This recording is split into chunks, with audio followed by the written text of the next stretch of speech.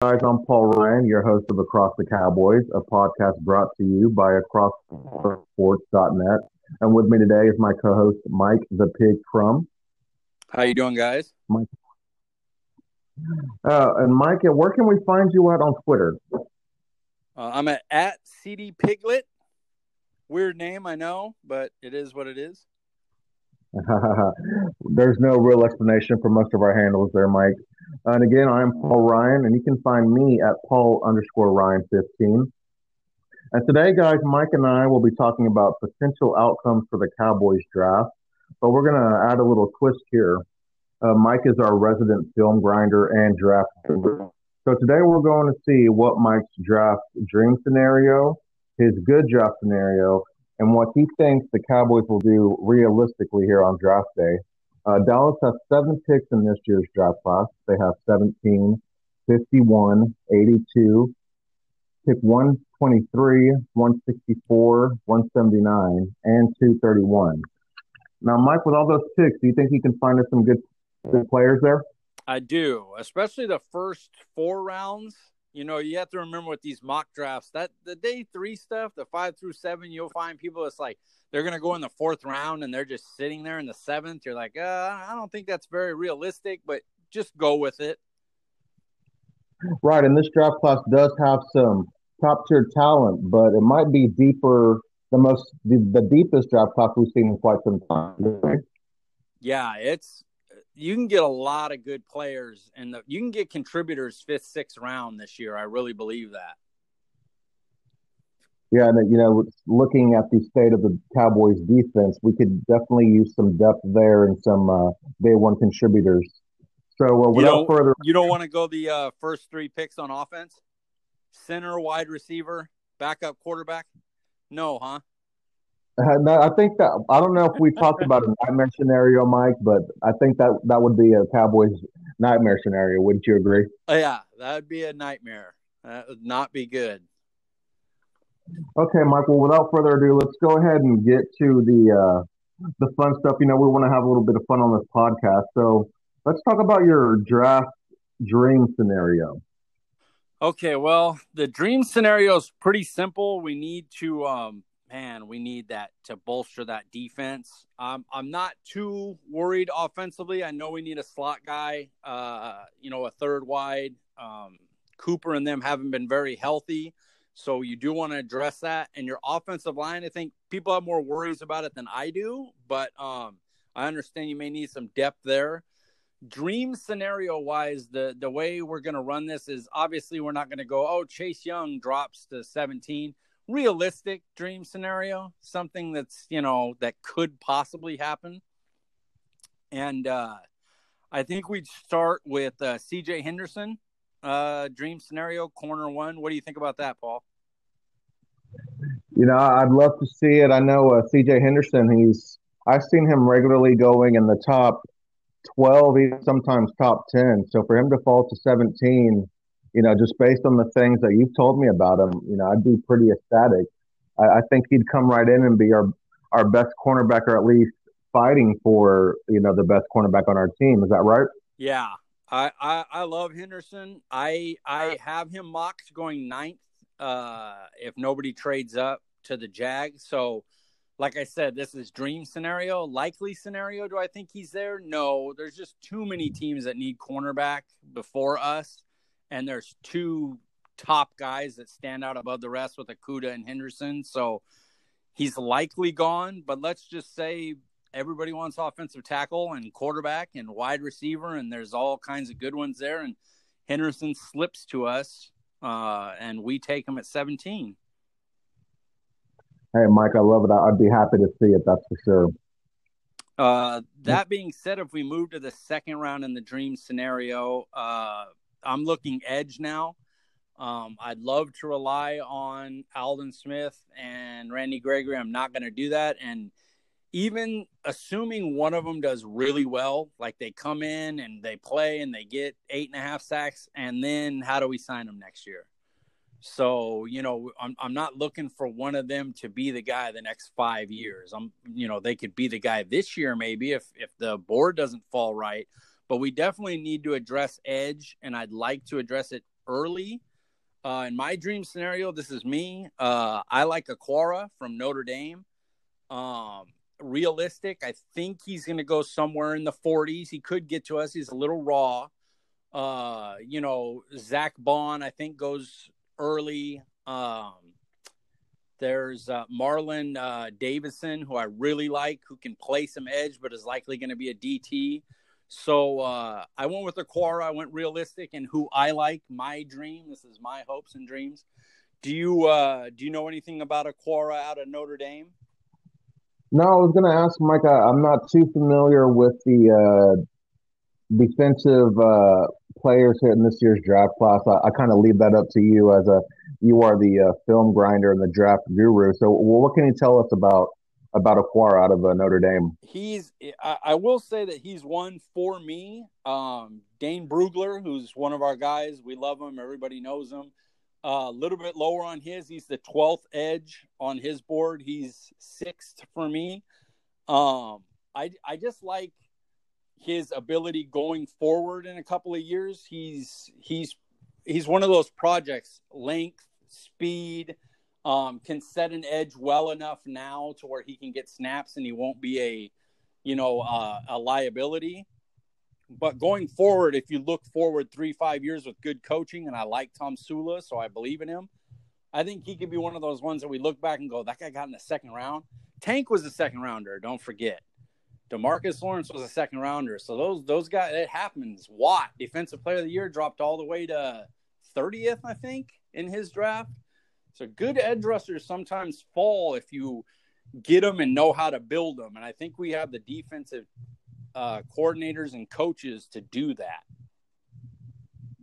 Right. A player like that, 2 years from now could be a nice compliment to DeMarcus Lawrence, or maybe even a potential replacement, as DeMarcus Lawrence is getting up there in age and has some miles on him as well. So once you give out, sorry about that, Paul. Once you give out money like they did to Tank, you're always 2-3 years from not having that person, because it's just how it is in the cap league right now. Right. Yeah, for all those people that think the salary cap isn't real, we'll tell that to your favorite team's GM, right? Yeah, that's true. I'm a partial cap is a myth guy, but I understand when you're paying the large contracts, not exactly a myth. Not a myth when it comes to Tank and Zeke and Dak, Cooper. Those guys cost a lot of money, and they do eat into your cap percentage. So exactly, and that's kind of why the draft is so important, so you can find those guys in the second and third rounds who can contribute, but are on cheaper deals as well. Yeah, exactly. A lot of people's dream scenario would be the 17th pick going to Jamal Adams, and I'd eat that trade up. I would love that. But on the other end of it, in this draft, we've gotten CJ Henderson for 5 years on a rookie contract. Jamal Adams going into next year is going to be looking for a new deal. So you have to factor those things into your decision making. Yes, obviously 2020, 2021, 2022, you're paying him more money and Jamal Adams is going to be the better player, but cornerback's a more important position, I think most would say, and you're getting a really good guy at a cheap price. So it's hard to make those decisions. Right. With your first two picks, Mike, you've addressed two big needs, really. At 17, CJ Henderson falls to us. We all know that cornerback is a need, a position not necessarily of weakness, but, a position where we need really another starting caliber guy, someone who can replace Byron. And then at 51, get us a project, if you will, a guy with potential and upside.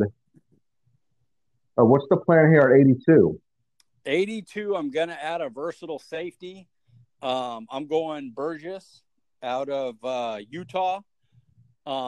I like him as a safety. I think he's fine as a safety. Going into this year, you have HaHa and Woods, who will be out there. So if you wanted to move him around and put him in the slot, he plays. Okay, Mike. Well, here at 17 and 51, you address two needs. I think it's safe to say that neither one of those guys is a reach or is not necessarily, taking a player to fill a need. Both of those guys do fill a need. However, they're not a reach like some might think. They offer upside and they can potentially be day one contributors. Who here at 82 do you have as your draft dream scenario? In my dream scenario, we're going to add some versatility to the DBs. We got our number one corner, and now we're going to add, I think, in my opinion, the best safety available, and I believe he'll be available in this range. Burgess from Utah, very versatile, can play safety just fine. I actually like him there, but has played a lot of nickel out of the slot, so he can slide down if he needs to and do that job.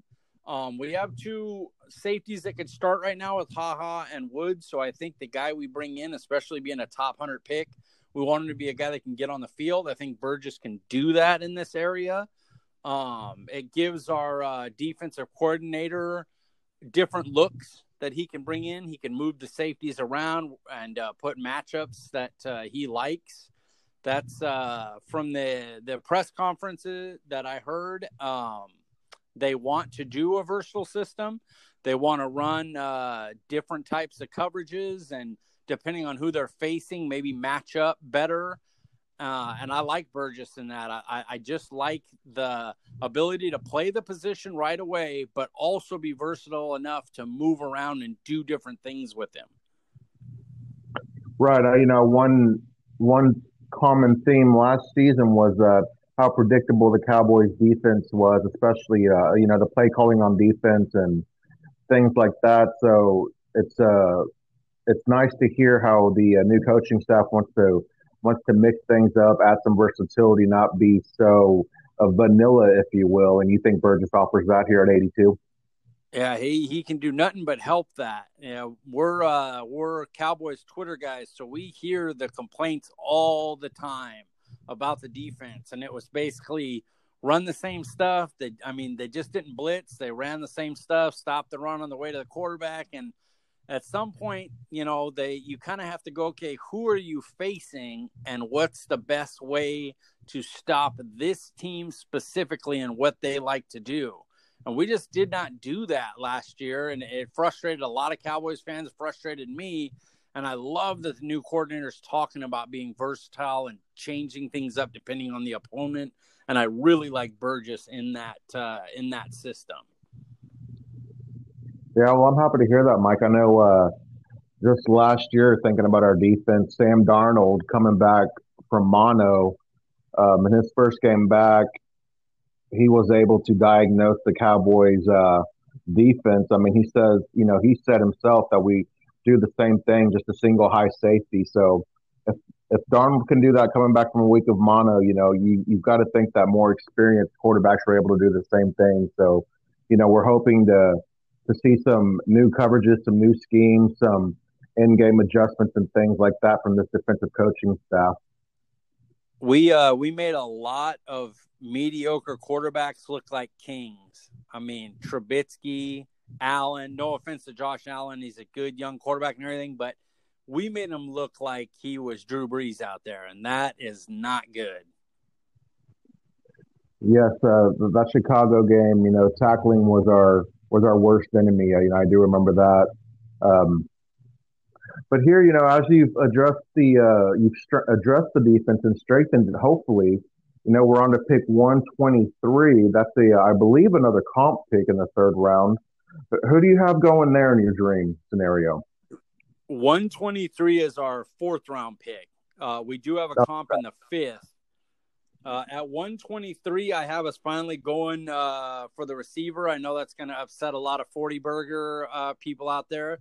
But in the dream scenario, I'm going to get you a good one. My dream guy is Van Jefferson out of Florida. His father played NFL for a long time. He's got the pedigree. He comes right in as your slot. He's the third wide receiver right away. Instantly starts in the slot. I love his game. I don't know how familiar you are with Jefferson out of Florida, but I think he's going to be a monster. And in any normal wide receiver draft class, he'd probably be a second-round pick. It's just he's in this one. Yeah, I do. I remember right around the Combine and Senior Bowl, as we're getting prepared, Van Jefferson was a name that I was getting a lot of early buzz.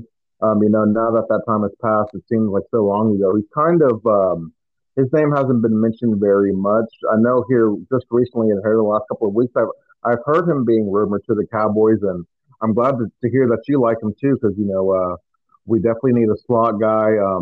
And Van Jefferson fills that void. I know he's a one of the better slot receivers in this draft class. Is that right?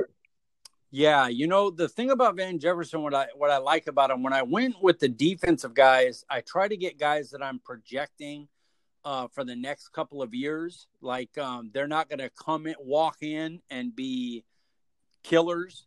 But Van Jefferson on the offensive end, I think you have an offensive unit that has a lot of guys that are under contract that are really good, but they're missing that one or two pieces that could really like bring them back. They need Cobb. Like Cobb was a big piece and they lost him and they haven't replaced him. I think Van Jefferson walks in and can put in Cobb's numbers day one, first season, where he doesn't have the upside of the guys that are going to go really early. Nobody's going to mistake him with CeeDee Lamb and Jerry Jeudy and Justin Jefferson. But I wouldn't be surprised if Van Jefferson came into a system like Dallas and put up better numbers than Justin Jefferson did in, say, an Eagles system, even though he'd be more of a 1-2 wide receiver, and Van Jefferson would be a clear 3 behind our two clear starters. Right. Yeah. Justin Jefferson might be arguably the best slot receiver in this class. He's mentioned with the top five in the, that upper echelon of wide receivers in this rookie class. If you have guys like Amari Cooper and Michael Gallup, Ezekiel Elliott, and then, Blake Jarwin, now the starting tight end, if you have those guys around you who are going to be focused on by defenses, I mean, Van Jefferson could slide right in and, like you said, give us the type of season that Cobb gave us last year, this year. So, exactly. That's exciting to hear. Yeah. And people forget, last year we had one of the top ranked offenses. I think we were first or second in yards. You just need to reinforce that. So whatever you lost, you need to be able to fill in. And we all love Jason Witten. We love Jason Witten. This is not a knock on Jason Witten. Father Time doesn't lose battles. He always wins. He beats everyone. And most of us hardcore fans were screaming at our TVs, why isn't Jarwin in on 3rd and 11? What are we running Witten, who we love, but is a, 7-yard out. And getting just Jarwin on the field, I think helps make up for Cobb.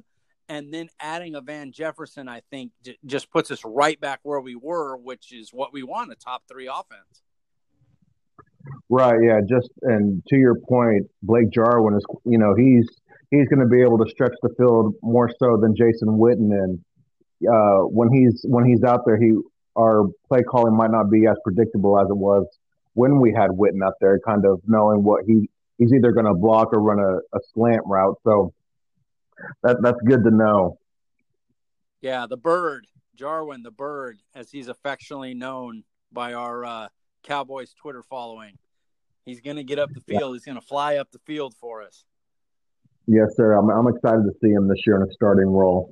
So at 17, we take Mr. C.J. Henderson, 51 defensive edge out of Notre Dame Aquara. 82, we get Burtis out of Utah.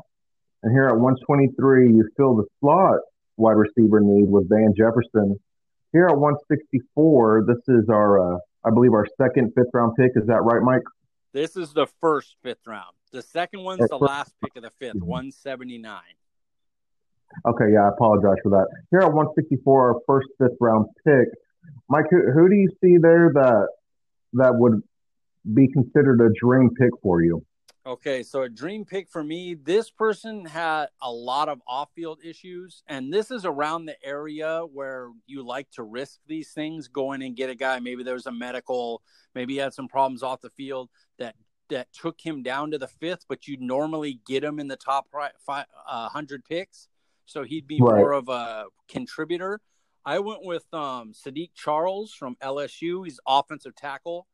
Um, I do believe that they like the tackles that they have. The reason they let Fleming go is because they have no problem. The kid Hyatt and the other one who played some with the Jets. Forgive me for the brain fart. They think that they can do it. The reason I'm picking up Sadiq Charles is more of a long-term Tyron replacement.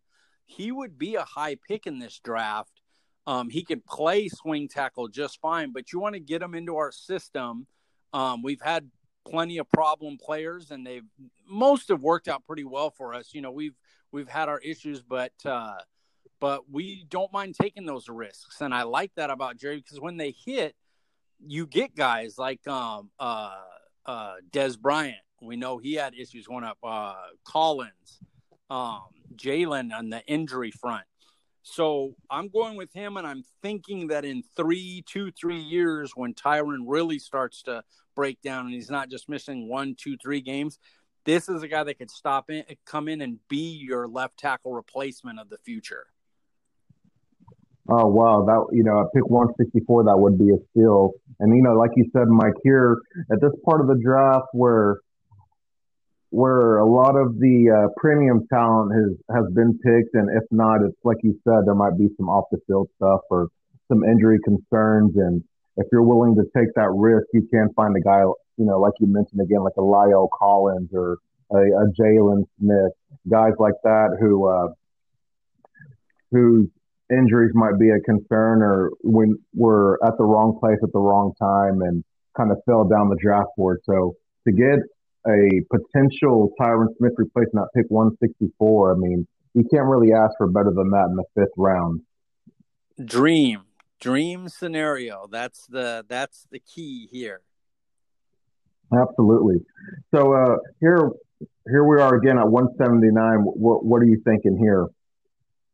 Here's where it gets a little crazy because a lot of the guys I see, I try to keep it as realistic as possible, but a lot of the guys you see, I went with a defensive tackle out of Arkansas, Ajim. Forgive me if I'm pronouncing that wrong, but he's a 3 technique. He would be like a Hill. You don't know how much he'd be able to do early in his career, but he'd be somebody that could be a hit, like a guy that you take a risk on late. The thing is, I honestly don't know if he's going to be there 179. I try to keep the main picks to the first 4 rounds. We got a 5th here because Sadiq Charles fell, and I think it's believable because of the off the field issues. But when you get down to this late in the draft, I honestly don't know who all is going to be there. You know what I mean? Yeah, exactly. These kind of things aren't easily predictable, obviously. So you're just kind of going with what you know and what you based off what knowledge you do have. Exactly. I think that they would, if they haven't gotten a linebacker by now, that they would want to address that. But again, it's crapshoot. So I kind of just went through and said, okay, well, what do we need? What's the best player I see available? He could be there in the 5th round with his abilities. That feels about right, but I don't want him to go in the 4th and then you look like a fool going, oh yeah, this guy's going to be here at the last pick of the 5th round. You know what I mean? Right. Yeah. And, we signed Gerald McCoy this offseason. We brought in Don Terry Poe, Tyron Crawford's coming back. So we have some older veterans who still have, hopefully some good years left. It would be wise to add some young upside players to that defensive line. Last year we did take Tristan Hill, and now you're talking about the gentleman here out of Arkansas. I like adding the depth, and again, this late in the draft, you really are seeking upside.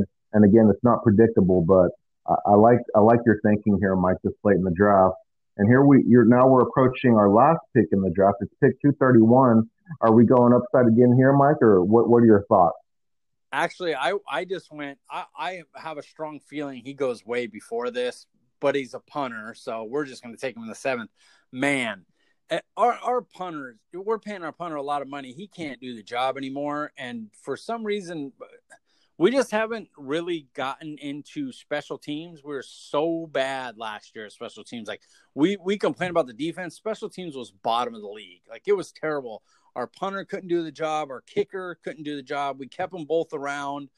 I don't understand it. I wouldn't have them. You got to bring somebody in. So even if you're using a pick earlier, maybe instead of the DT, you just get man in the fifth.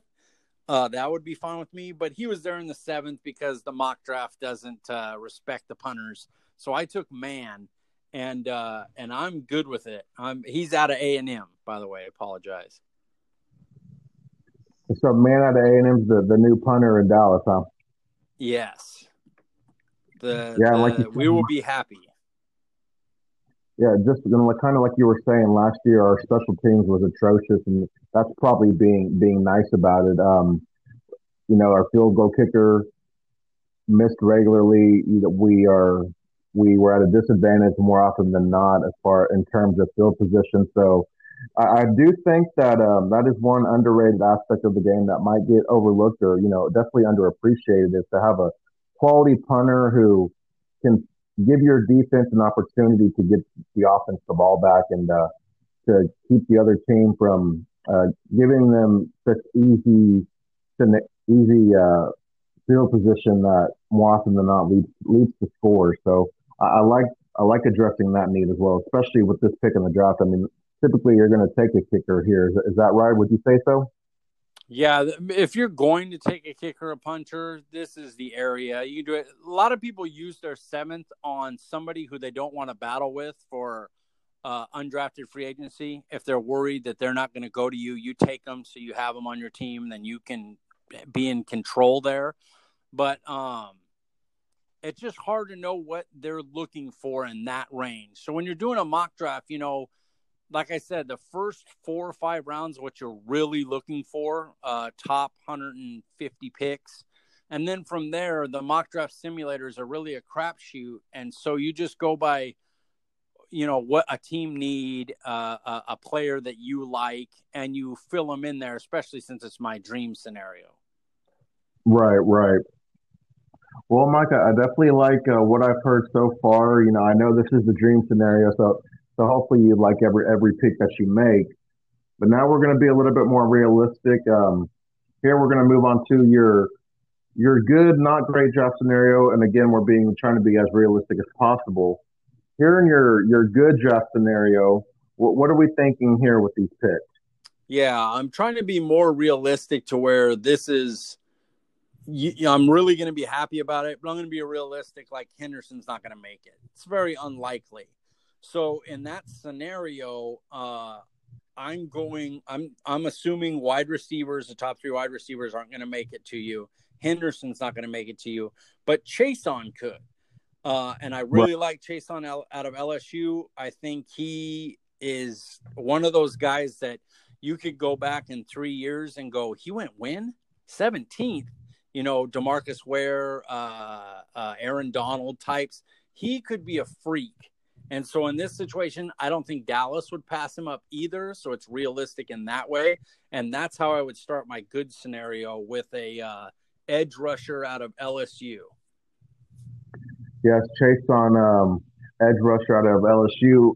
He has been rumored to the Cowboys for probably about the last month. I know out here in Texas, listening to our local fan station, that's the guy that a lot of these radio personalities, we will, guys who have close ties to the Cowboys, seem to really like there at 17. Not necessarily going to be a shoe in there at 17, but somebody who, if he did make it to 17, Cowboys Nation should be pretty excited about. Is that right? Yeah, in gambling scenarios, you have your fan betting people who make the bets, and then you have the sharks, Well, the people on ESPN and the Mel Kipers and stuff, they do a great job, but almost everyone has a safety mock to us at 17, the basic one they've had since it started 3 months ago. The insider guys, the guys that know, the Hellmans, the Brian Broadduses, the guys that we listen to, if you did a poll of them, most of them would pick Chason as the guy that was going to land with us the most likely.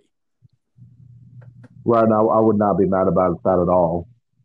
So here we're going to move on to. You know me with Chason. Sorry, but you know me with Chason. I'm running to the podium. Yeah, you've done quite a few mocks here just this last month, and it seems in just about every single one, Chason has been there for you at pick 17. So that's exciting to see. Here we're going to move along here to pick 51, and in your good scenario, your good draft day scenario, Mike. Who do you have the Cowboys taking here? For a lot of people, this can be a dream scenario here. It fell this way. I liked it. A lot of people want this guy as early as 17. I think that's insane, but I love him in the second round. And, he has his flaws, but we're taking the safety Grant Delpit falling to us at 51. And we're going to throw those coverage skills out there, and we'll worry about tackling later on, because at 51, if you can cover and get the range that Delpit does, yeah, we'll do the double LSU. I'm good with that. Right, and then Grant Delpit early in the process, he seemed to be the pick that everybody thought the Cowboys would take there at 17, and then you as the process went on, you see that he had issues with tackling in college his last 2 years there at LSU. So that was something that was a big problem for the Cowboys. And taking a player like that at 17 wouldn't make a lot of sense. But here at 51, he's kind of fallen a bit as we move along. And, at 51, that's pretty good, wouldn't you say? Yeah, I believe he's now somewhere between the 35 and 45 range would be my guess. Cover skills, he'd be top 10.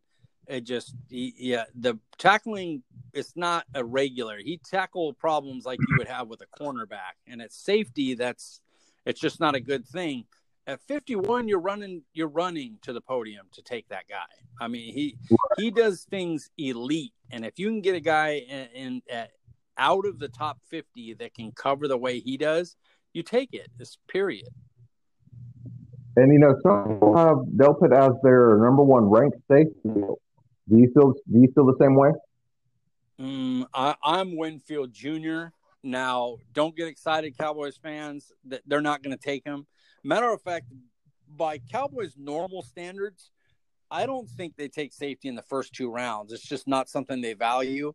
In this case, Delpit falls you at 51. I mean, I got to think that in that scenario that you're going to jump on getting him. But my safety one's Winfield Jr. I run his train. I am lead locomotive along with Dalton Miller. We lead that Winfield train, and we'll live with it because I think he's going to be a superstar. But I don't think Cowboys are interested. He doesn't fit what they want to do. He doesn't have the size and length that they would covet from that position. Right. Yeah, I mean, but even though at 51 to get a starting safety, safety in this class, I mean, that really could end up being the steal of the draft. I 100% agree. Yeah, well, now we're going to move on to pick 82. And what are you thinking here, Mike, in your good scenario? In my good scenario, I need extra bodies. I mean, we have a lot of holes, and so in this scenario, I've traded 82.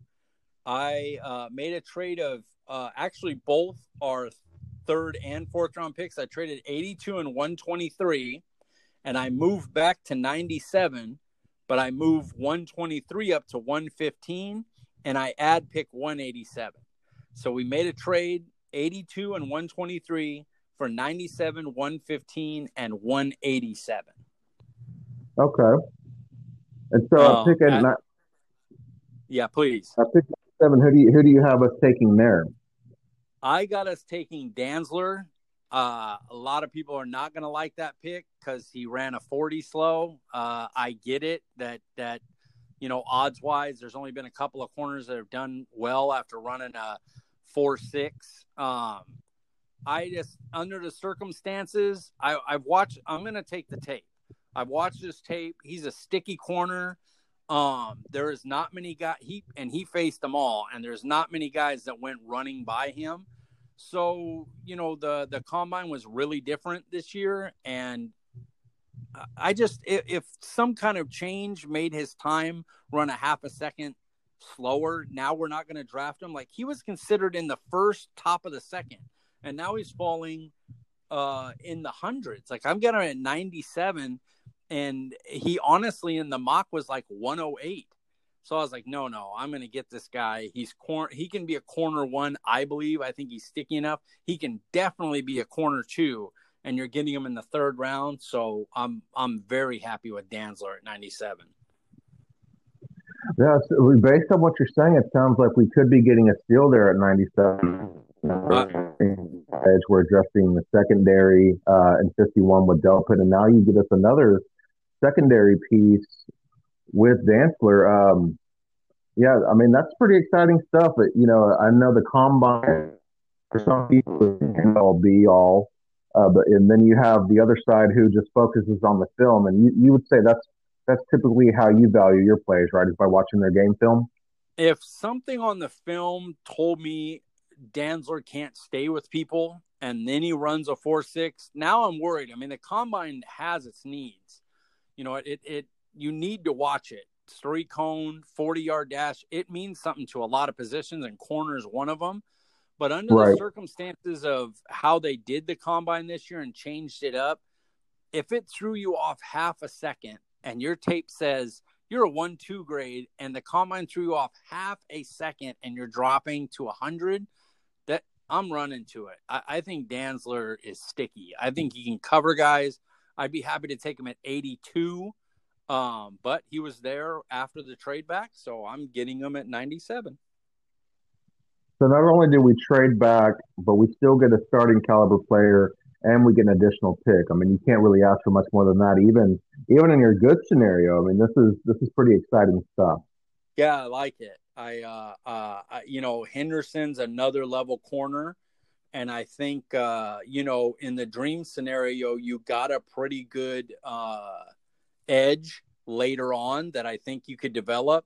I don't know if he could be the freak Chason could be, though. I mean, Chason could be like Von Miller-esque. Like he could be, if he develops, he could be really freakish pass rusher. But I like the good scenario. And with the trade, instead of 123, we're at 115. And I was able to sneak a guy I think a lot of Cowboys Twitter is going to like. I was able to get Brian Edwards, the wide receiver from South Carolina. Yes, sir. And he ate up C.J. Henderson. And then when they faced off in a regular wide receiver draft where it wasn't this deep, I think you get him early second round. 115, I would say around 85, I would start worrying about him going. But he made it to 115, so I'm not going to complain, and I'm going to run to the podium and take him. Yes, just a shout out to the fantasy community. Brian Edwards is somebody who has been on the fantasy radar for quite some time. I know he had an early breakout age, and then last year he was playing, I believe, with Deebo Samuel, and this year he's all alone up there in South Carolina, and he's a wide receiver who has been getting talked a lot about in the fantasy community, but now he's starting to make some noise on NFL Twitter, if that's what you'd like to call it. So to get Brian Edwards, he could fill that slot need. He could even play on the outside. He offers a skill set that adds some versatility to the offense. Yeah, I like him a lot. Paul's being modest. He's one of the pillars of the fantasy community. He's helped me win several games this last year, even won a championship following some of his advice. So look for him on that also. If you need fantasy advice, him and a lot of his follows, fantasy, go to it, have fun. It's a blast. One of my favorite things to do. Thank you, Mike. I appreciate that. I'll take a percentage of your championship winnings whenever you get the chance. I'm losing you, Paul. Sorry, what'd you say now? Huh? I'm losing I'm you. making up. No, I'm just kidding. I'm just messing with you.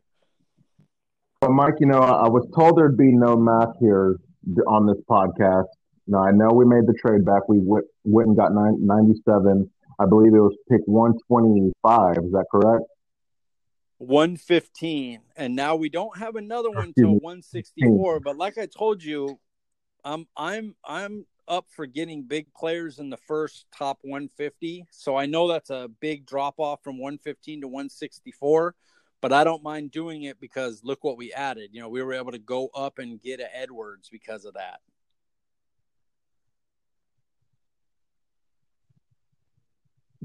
Right.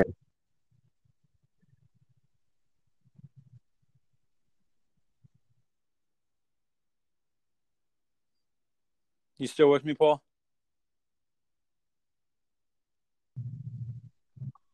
I'm still with you. Paul, Sorry, you still Mike. with me? I've got a shoddy connection here. I do apologize. So we were That's at right. okay. That's what the edit buttons. That's what the Absolutely. edit buttons So for. No you were just biggie. going over what pick was it, sir? After 125. We were at 115, and we are now at Okay, pick 164. 164. Guys, excuse me for that. So we're at pick 164. Mike, what are we thinking here? I got us a powerhouse guard. I think he's realistic there. It's Jonah Jackson. Not a space guy. He is Ron O'Leary. Ron O'Leary was the immovable object. You need him to go left or right pulling. He's not Connor Williams. He's not Tyron Smith, but he was a powerhouse, and you couldn't push him back. And I love that about Jonah Jackson. In a small space, you stick him in there, and you're not going to move him. And he will likely move you. Super powerhouse guard.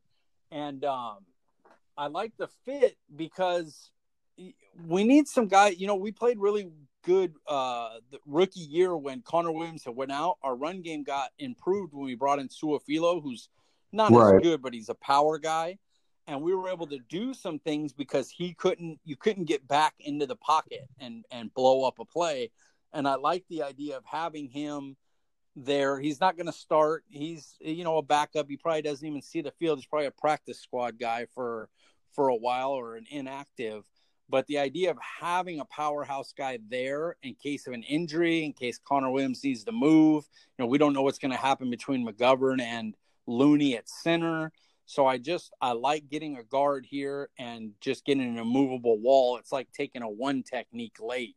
You could throw him in there and he's going to be Right. And tough to move at this around. point in the draft, sometimes you're shooting for upside, or sometimes you're just adding depth. But offensive line isn't necessarily a position of weakness by any means, and we don't even necessarily need that much depth. But when you can add it, especially with a pick this late, I think you just go ahead and you make that pick. It's not sexy, it's not exciting, but it's just a good solid pick.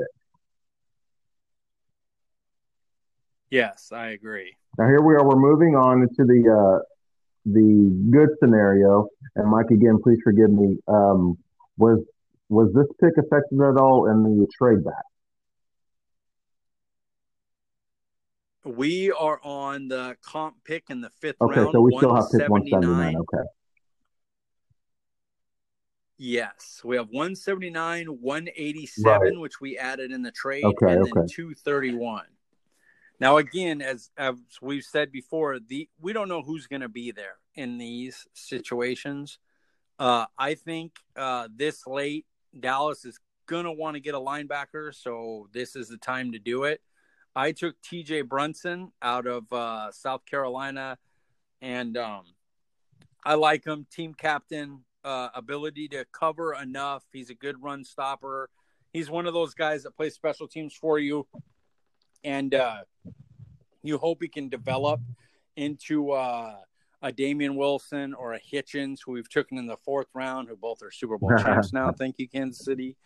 But we're good at getting those linebackers and filling them in there late. And I think this is another guy that would be fine doing that. He'd be able to fit in a year or two and be a starter when Lee and Thomas are gone. Right. So either just adding the depth there and knowing that Sean Lee, he's getting older and Joe Thomas is just on a 1 year deal, maybe adding some depth with this pick there in case of injury, this guy might be able to slot in for a game or two, you think? Yeah. And when we get into the more realistic one, I think linebacker becomes more urgent for them. I don't think they're going to be waiting for the 5th round. But for me, I want to get a body, and this is a good scenario, and I like getting a guy like Brunson at this time. I think he's that's a good value. On 179, if you can get a guy who, even just he only starts 3 games for you, but he starts 3 games for you and does it well, I feel like that's a good pick. Yeah, I agree. And you're looking for guys in 2021, 2022 that you think can develop into people who can become important on your team at that time of the draft. And just to finish off the really good one, the last 2 picks are the same as the dream scenario. Like I said, late rounds. So we went with the DT and the punter. We don't really have to go much into that because, we already have. But that's the situation where it's late and you don't know what's going to be there. So, again, I'm just taking a best available. And then I took the punter because we need a damn punter. Yeah, absolutely. We kind of broke that down earlier in the pod, but I agree. A good punter really proved to be a valuable asset. Well, Mike, we've talked about the dream, the great, if you will. Good, what we realistically think what's going to happen. Now we're going to talk about what we think the Cowboys are going to do. We've been longtime Cowboys fans and, watching them play and listening to people close to the organization and then seeing their draft tendencies, if you will. We've kind of have an idea of the players they like, players they don't like, and where they're willing to take risks. So here we are with the as realistic as possible what we think the Dallas Cowboys are going to do on draft day. And Mike, go ahead and get us started at 17. Where do you see Will McClay picking there at 17?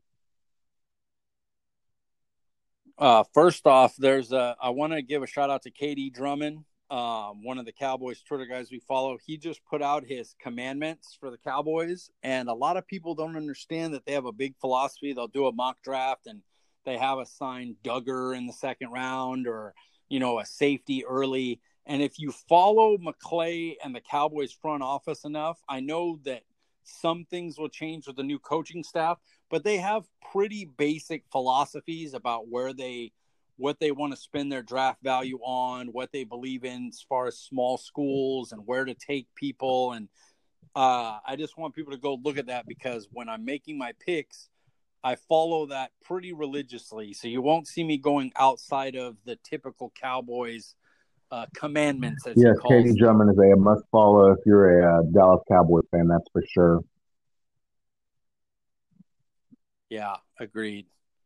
At 17, in the likely scenario, as we said before, you can ask Broadus Hellman, any of them. Chason's very likely. I give it a 50-50. He's there. Edge rushers are so hard to get. If he's there, I think he is the top pick of the most likely. I think they'd take him over any cornerback not named C.J. Henderson or Jeffrey Okudah. And as much as I hate to say it, because I'm going for the top value guys, even if one of the receivers made it, the top 3 receivers, I do think they would value the edge over a 3rd wide receiver.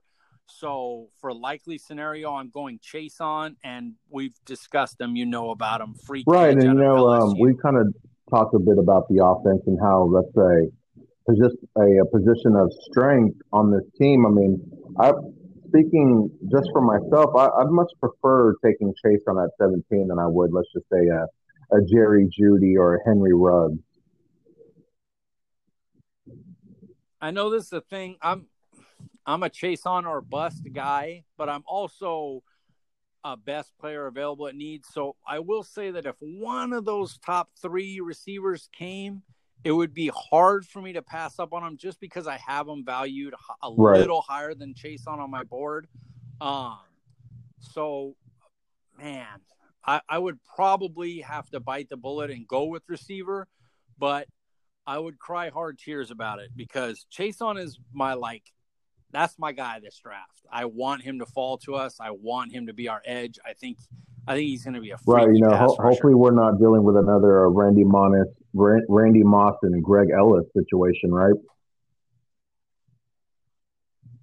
Oh God. Well, I mean, listen, Greg Ellis is a solid starter for us. I don't think he's in the class of Chase on as far as prospects concerned, and I love him. And I don't believe the 3 receivers, as really good as they are, I don't think any of them are Randy Moss either. Like, Randy Moss made it to where he was on us because of a character issue.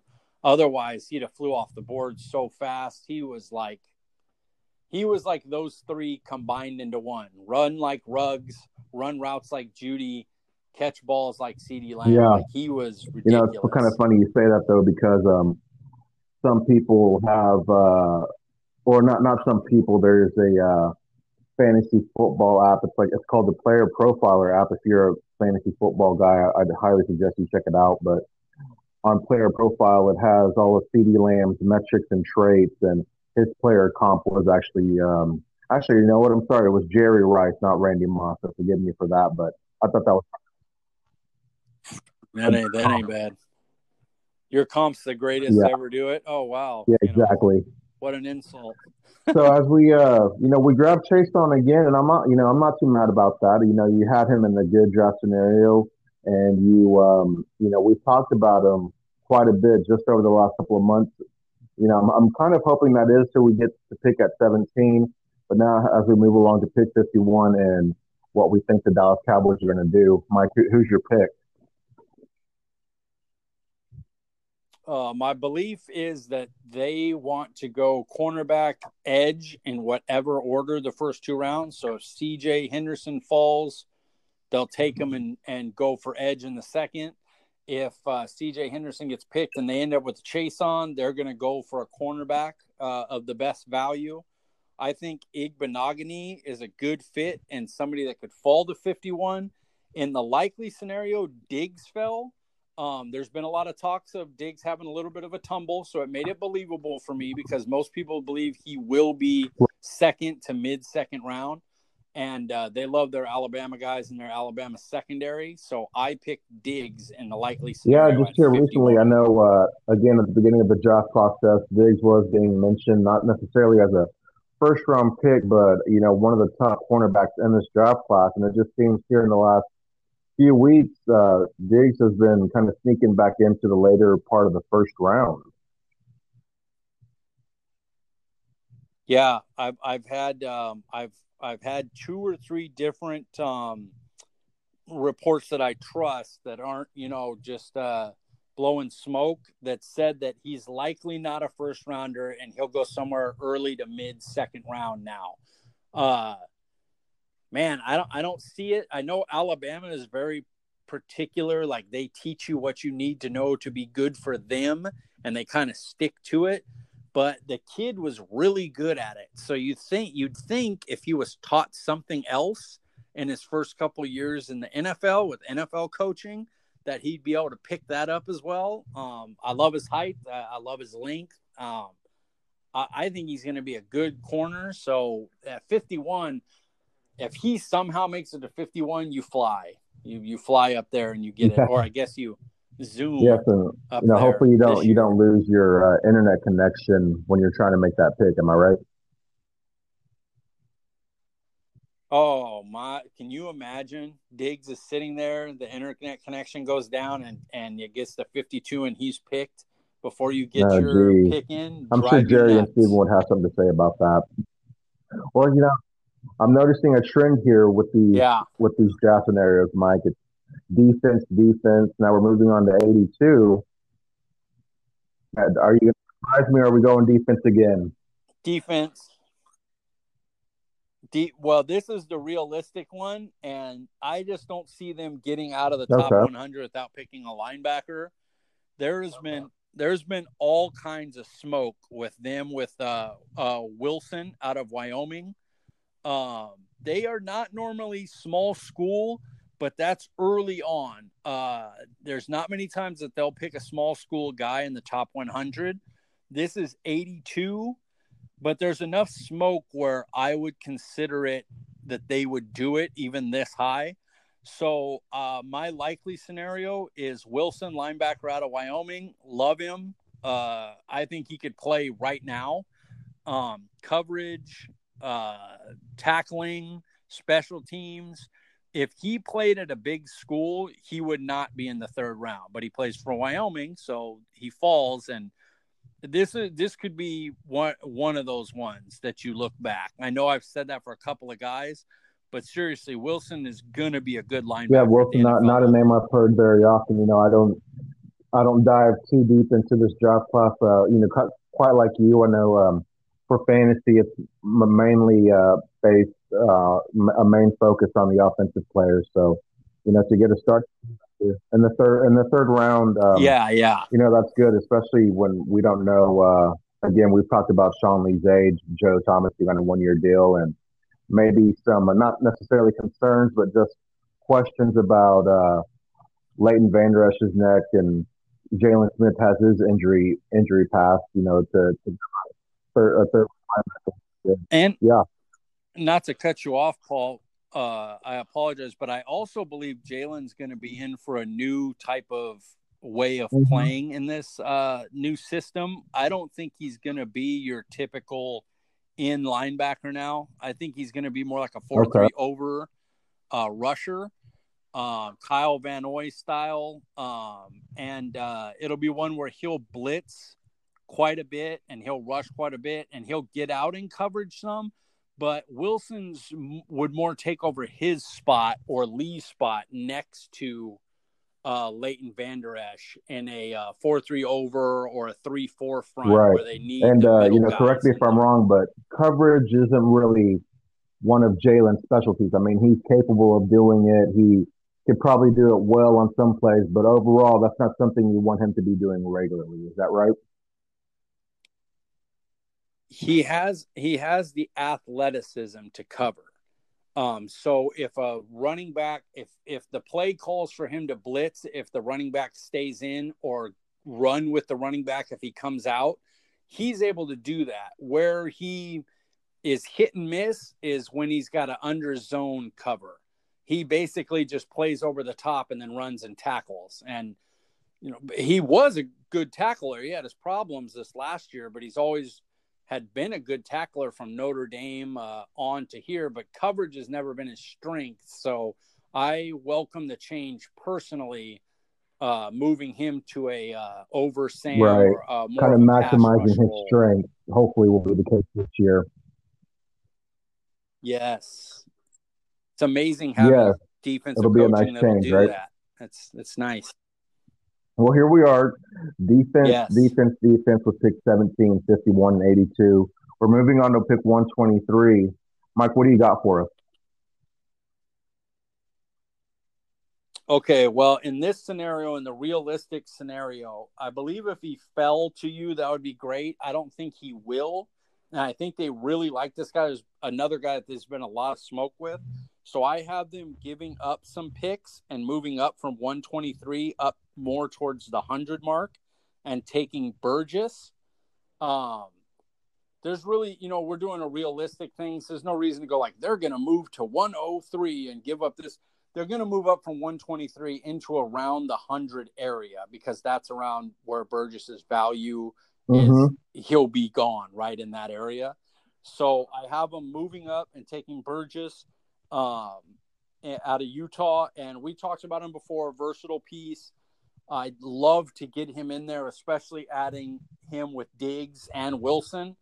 I love that for a complete unit. Obviously, Chaison's your edge rusher, your project, your guy who could be the guy at the end of the 10 years from now draft where you go, holy crap, we had another DeMarcus Ware type.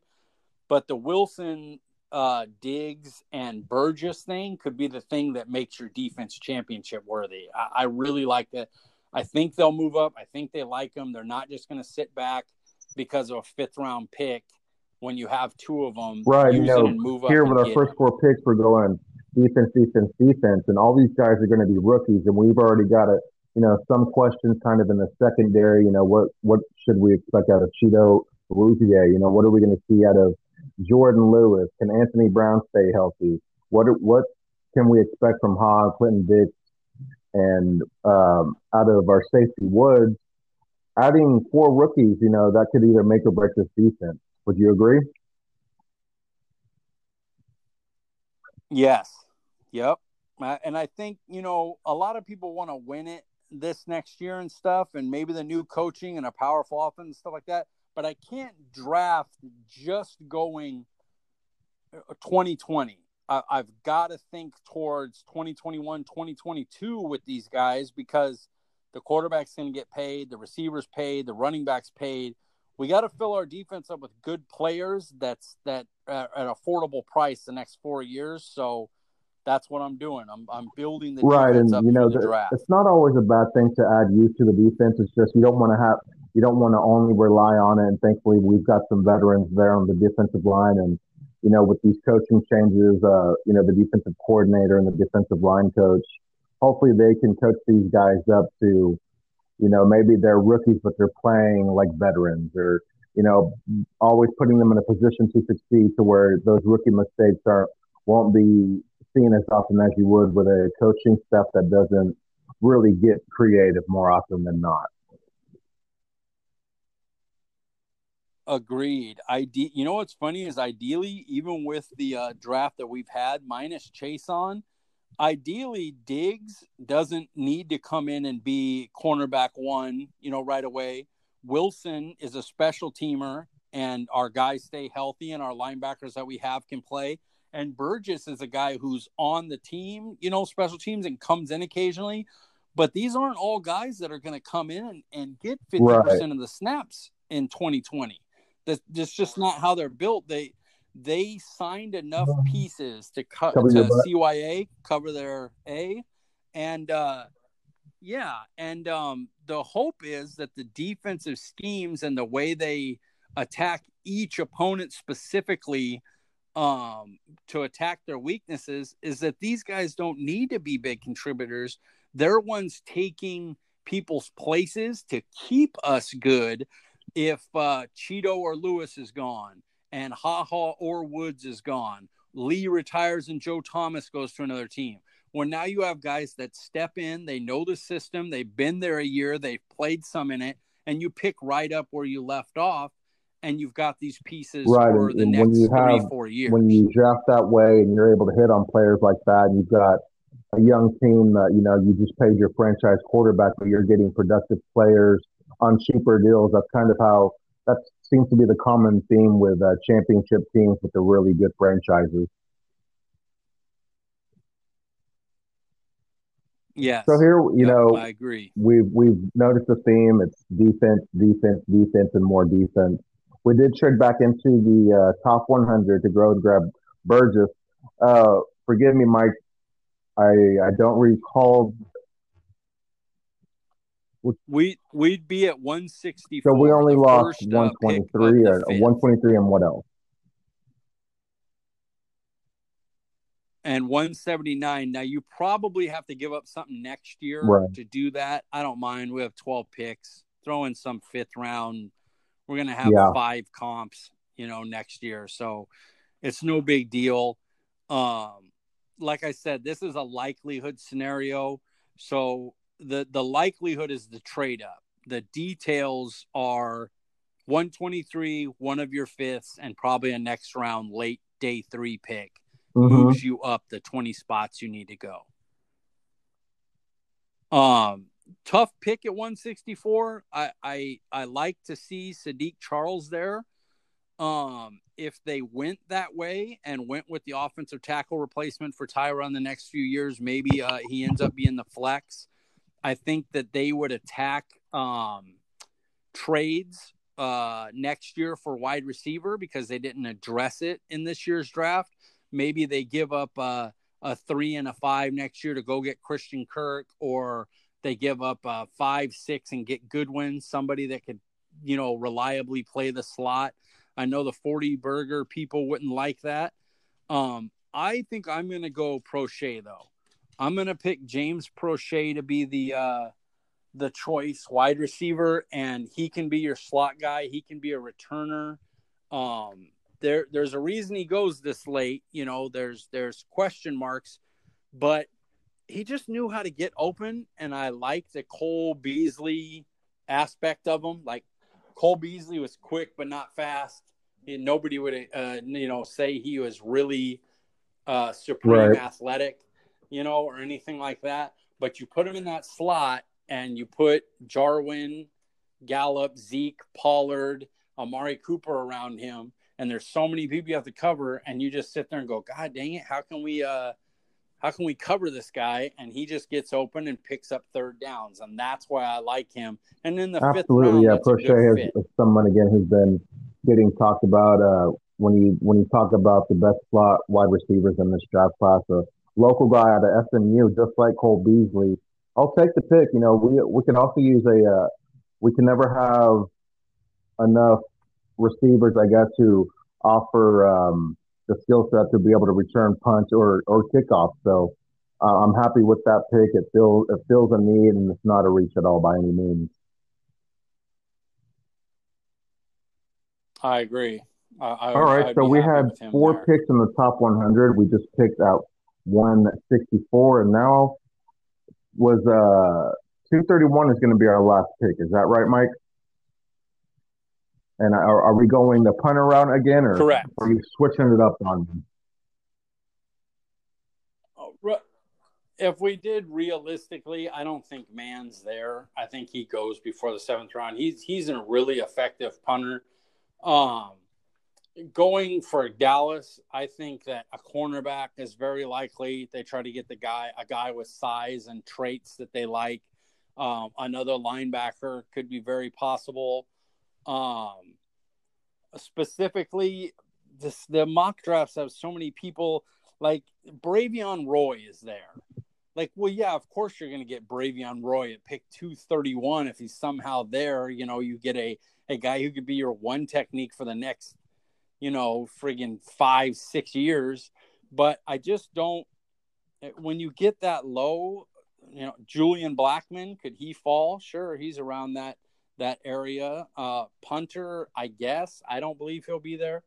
But specifically, 231 is going to be about finding, in the realistic draft, it's going to be about finding someone that they want to put on their roster, that they don't want to have to worry about fighting other teams for undrafted free agents. It'll likely be cornerback, safety, linebacker, a position like that a lot of people are after, maybe an offensive lineman. So just look for that.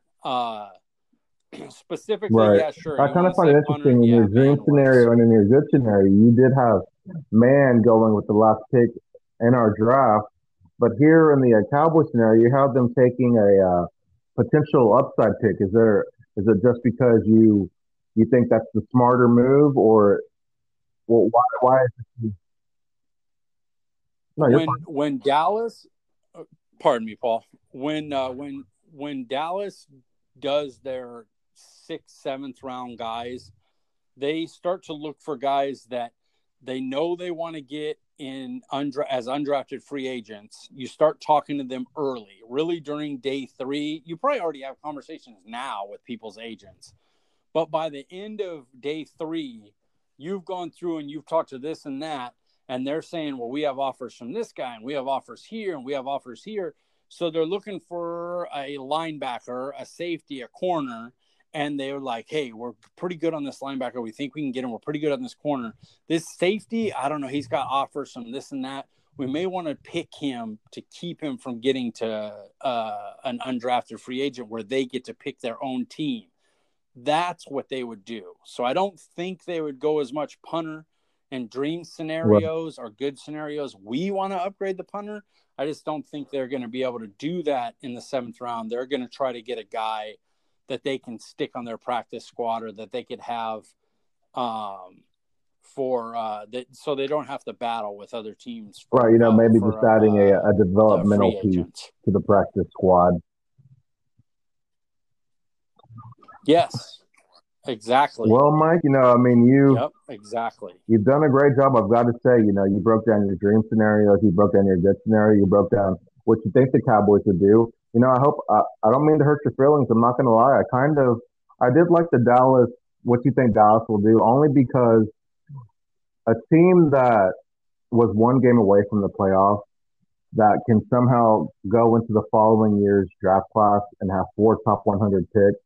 I feel like that's really exciting, only for the fact that typically teams with that kind of draft capital are a year or two away from really making any noise, from making a playoff run, or just even reaching the playoffs. And to think that the Cowboys could add 4 top 100 picks to go along with the team that we currently have is pretty exciting. Yeah, the thing about our team is, as much as the people, as it's called on Twitter, the hashtag Dak Hate Hive doesn't like to admit it, we had a quarterback dragging a bad, a below average defense, a horrible special teams, and how am I going to be nice? A poor head coach. I don't want to be mean, but they didn't follow decision making, wasn't great. And I mean, there's just stuff like our field position was like worse than the league, one of the worst in the league, starting field position. And you have one of the top offenses, and you'll hear a lot of we were behind and we were this and that. And I'm like, yeah, that's what happens. When you have bad coaching and a bad defense and bad special teams, you get behind, and then you have to come back. And you had a quarterback with good weapons. They had drops, but he had a good team around him with Zeke and an offensive line and some receivers. And we had to drag a bad team. And so now you go into a draft and you reload that side of the defense, and then you go in, you bring in some key free agents. And the hope is that if the defense and special teams can improve moderately, and you keep the offense around where it was, with the quarterback going into its 5th year with his 2nd year's offensive coordinator, and you have a Mike McCarthy who will hopefully take some chances and run some different stuff, that now you can make a run. Because the idea is just to get there. You get in the playoffs, you don't know what's going to happen. So get there and get a game, and just kind of going along with in the playoffs. You're saying about the people on Twitter who hate Dak. If you are actually watching with open eyes, if you've been watching the last 4 seasons, what we've seen with Dak, the progress, the ability to win the tough games, the ability to come back and, win on the road, or to put together a game-winning drive. I mean, there's a lot of optimism around Dak. And if you can be realistic, Dak, I don't see how Dak doesn't win at least one Super Bowl in his career. So we're very fortunate to have found Dak there in the 4th round. And, just give this guy a good coaching staff, or, a decent defense. And, I really think that we could see a lot of deep playoff runs here in the next 4 to 5 years. Me too. I like the offensive side. I like the leader we have at quarterback, and I'm excited to see him hopefully get better coaching and get a defense that it can be used as a weapon too. Kansas City didn't just win that game on one side of the ball. They had to play some defense to win that Super Bowl. And New England, we all love Tom Brady, but New England's defense has been religiously amazing. When they're not good, they don't win. They lost to the Eagles because their defense couldn't stop anybody. So the other parts of the game matter. So the quarterback could be really good and have his best season. You can go 8-8, and that's called having a bad team or having a bad coach, or 100 different things. Just kind of going along with that, people tend to, for some reason, compare Russell Wilson and Dak Prescott, and they always say how much better Russell Wilson is. Well, people seem to forget how dominant that defense was for Russell Wilson when he won the Super Bowl. and how good that defense was when he went back and faced New England as well. So I just think, being the Cowboys quarterback, you're under such a bigger microscope, and anything and everything you do can be used against you. You get criticized for it. So, hopefully after this year, when Dak takes us to the playoffs and wins us, obviously we want to win a Super Bowl or, wins us 2 playoff games. Hopefully people can kind of see that, Dak really is the real deal. And when he has a competent coaching staff and when he has a quality defense, I mean, this guy can really lead you to the promised land.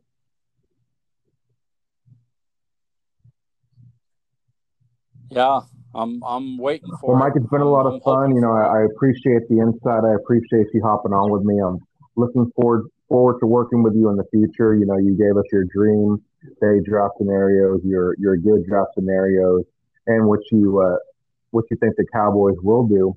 And you also recently did post your first round NFL mock draft, including trades, recently on Twitter. I really enjoyed that. You even included trades, so I thought that was pretty cool. Where can we find you out on Twitter, Mike? At CD Piglet. I should probably pin that mock draft so it's easier to find. I don't do that much, but it was a lot of fun, and I did trades because I wanted to be as absolutely. Yeah, I thought that was good. I felt like you got some good responses from it, especially with people just who we interact with as far as talking about Cowboys and stuff. So I really liked that draft. It offered a lot of good insight. It felt very realistic, even with the trade. So look for Mike and his first round mock. Again, you can find Mike at CD Piglet. Again, I'm your host, Paul Ryan, and you can find me at Paul_Ryan15.